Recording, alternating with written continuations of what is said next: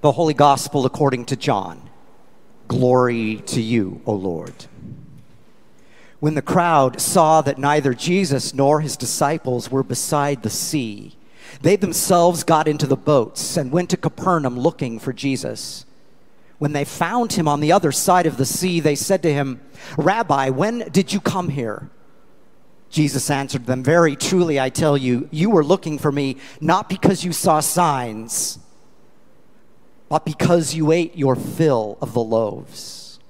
Do not work for the food that perishes, but for the food that endures for eternal life, which the Son of Man will give you. For it is on the Son of Man that God the Father has sealed." Then they said to him, "What must we do to perform the works of God?" Jesus answered them, "This is the work of God, that you believe in him whom God has sent."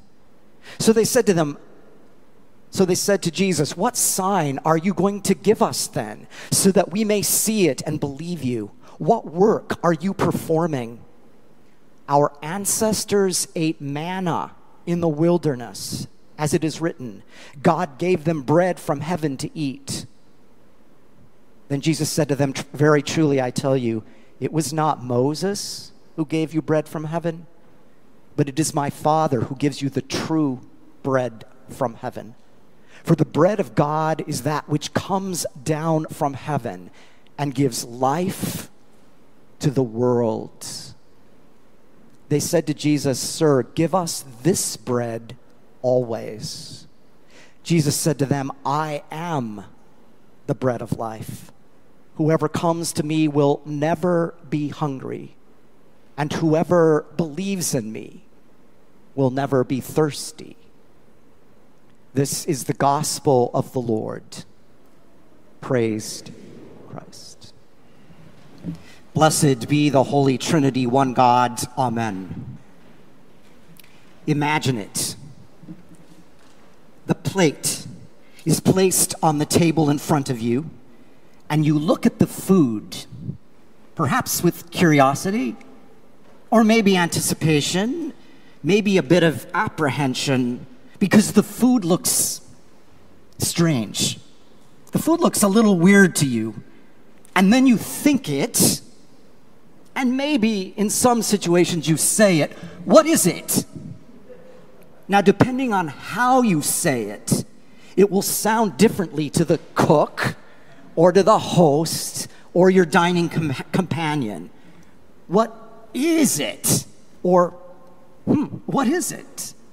Now, some of my cooking is granted that way, sometimes with wonderment or with gratitude, or sometimes a little bit of, I don't know for sure if I want to eat that. Well, maybe you are a finicky eater. You can take an online quiz, of course, and find out the results to find out if you are truly a picky eater. Some foods on the picky eater list: black olives, anchovies, eggplant, Brussels sprouts, avocado, blue cheese, tofu, mango, turnips, liver. How did you do? I think there are only 3 that I wouldn't want to touch. We are in a society that obsesses over foods. Many in our country live with food insecurity. And a new book called Franchise explores the complicated role of McDonald's and fast food in African American communities amid the rising rates of obesity and diabetes. Meanwhile, others are like reading labels, going on diets, worrying about health, or obsessed with the perfect body images we see in advertising. So what is it? Either we overindulge or we don't allow ourselves the simple pleasure of eating. One writer says, "It would not be a gross exaggeration to say that the Bible is a culinary manual, concerned from start to finish about how to eat, what to eat, when to eat, and I would add, and who to eat with."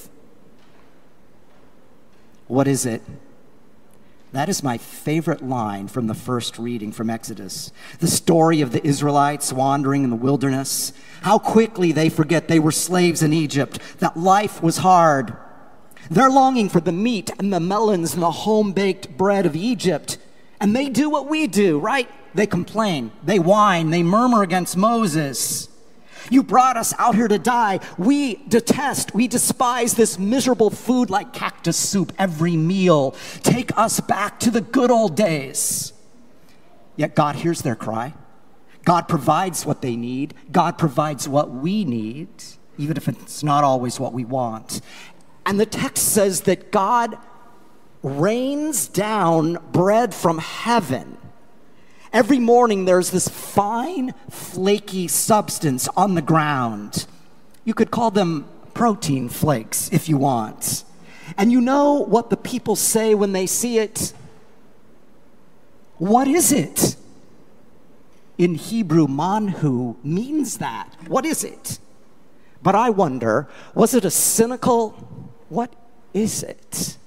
Or was it a grateful, what is it?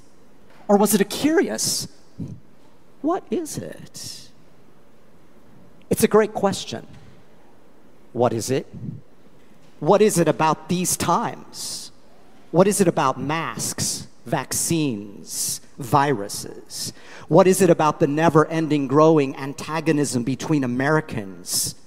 Or the fear and the cynicism and the COVID exhaustion?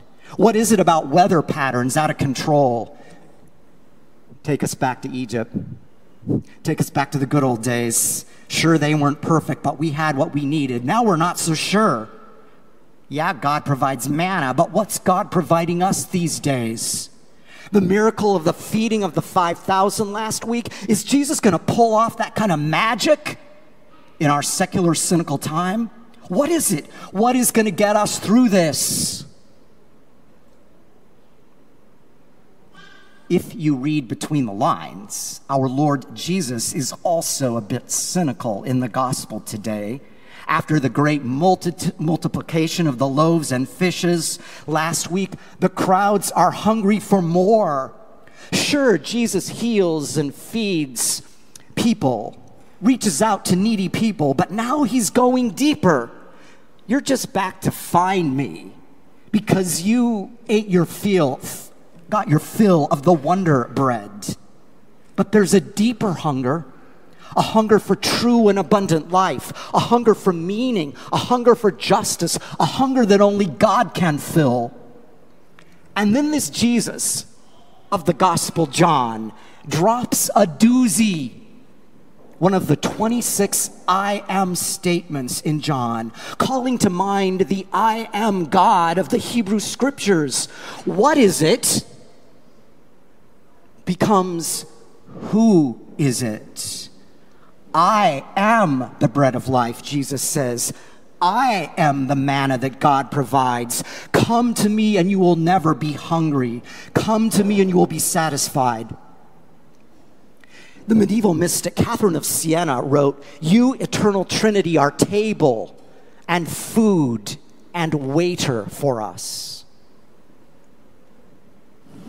What is it? What kind of bread is it? Wonder bread? Whole wheat, multigrain, pita, non-tortilla? Makes me think of bread at communion. How can it not? How many of you grew up with the manna-like wafers that some of us had that literally melted in your mouth? Raise your hand. Some of us grew up with those kind of wafers. Now there's home-baked bread for communion. But I wonder how many of you experienced this, the little pre-packaged sanitary bread and white combo kits. Tear off one side and there's a wafer, turn it over, tear off the other side, and there's a mini shot glass of wine. How many of you have experienced that at some churches? I say, how many ways can you say it? What is it? Well, for Lutheran and sacramental Christians, the Eucharist, Holy Communion, is what God provides to feed us, to nourish us, to sustain us, to strengthen us through the wilderness of this world. Now, during the pandemic, all of us, churches all over this nation, had to think quickly, experiment with the best they could. Many churches fasted from Holy Communion. Others served it outside or even in a parking lot with people in their cars with communion brought to them. Others experimented with online communion. What have we learned? How does God provide? Can you experience community online? How do we gather as the body of Christ? Churches, bishops, pastors, people will be talking about this and writing about this for decades to come, I assure you. Now, a century ago, some Lutherans had communion 4 times a year. Anybody remember that? Or like my parents had communion, I got at least a couple hands. My parents had communion 4 times a year, whether you needed it or not. But for decades, many Lutherans, including many in our congregation, have helped us move passionately toward the Eucharist every Sunday as the very heart of our life together. But now many of us are out of the habit, or we're not in person at church every Sunday. Or some, sadly, have realized that they can live without it.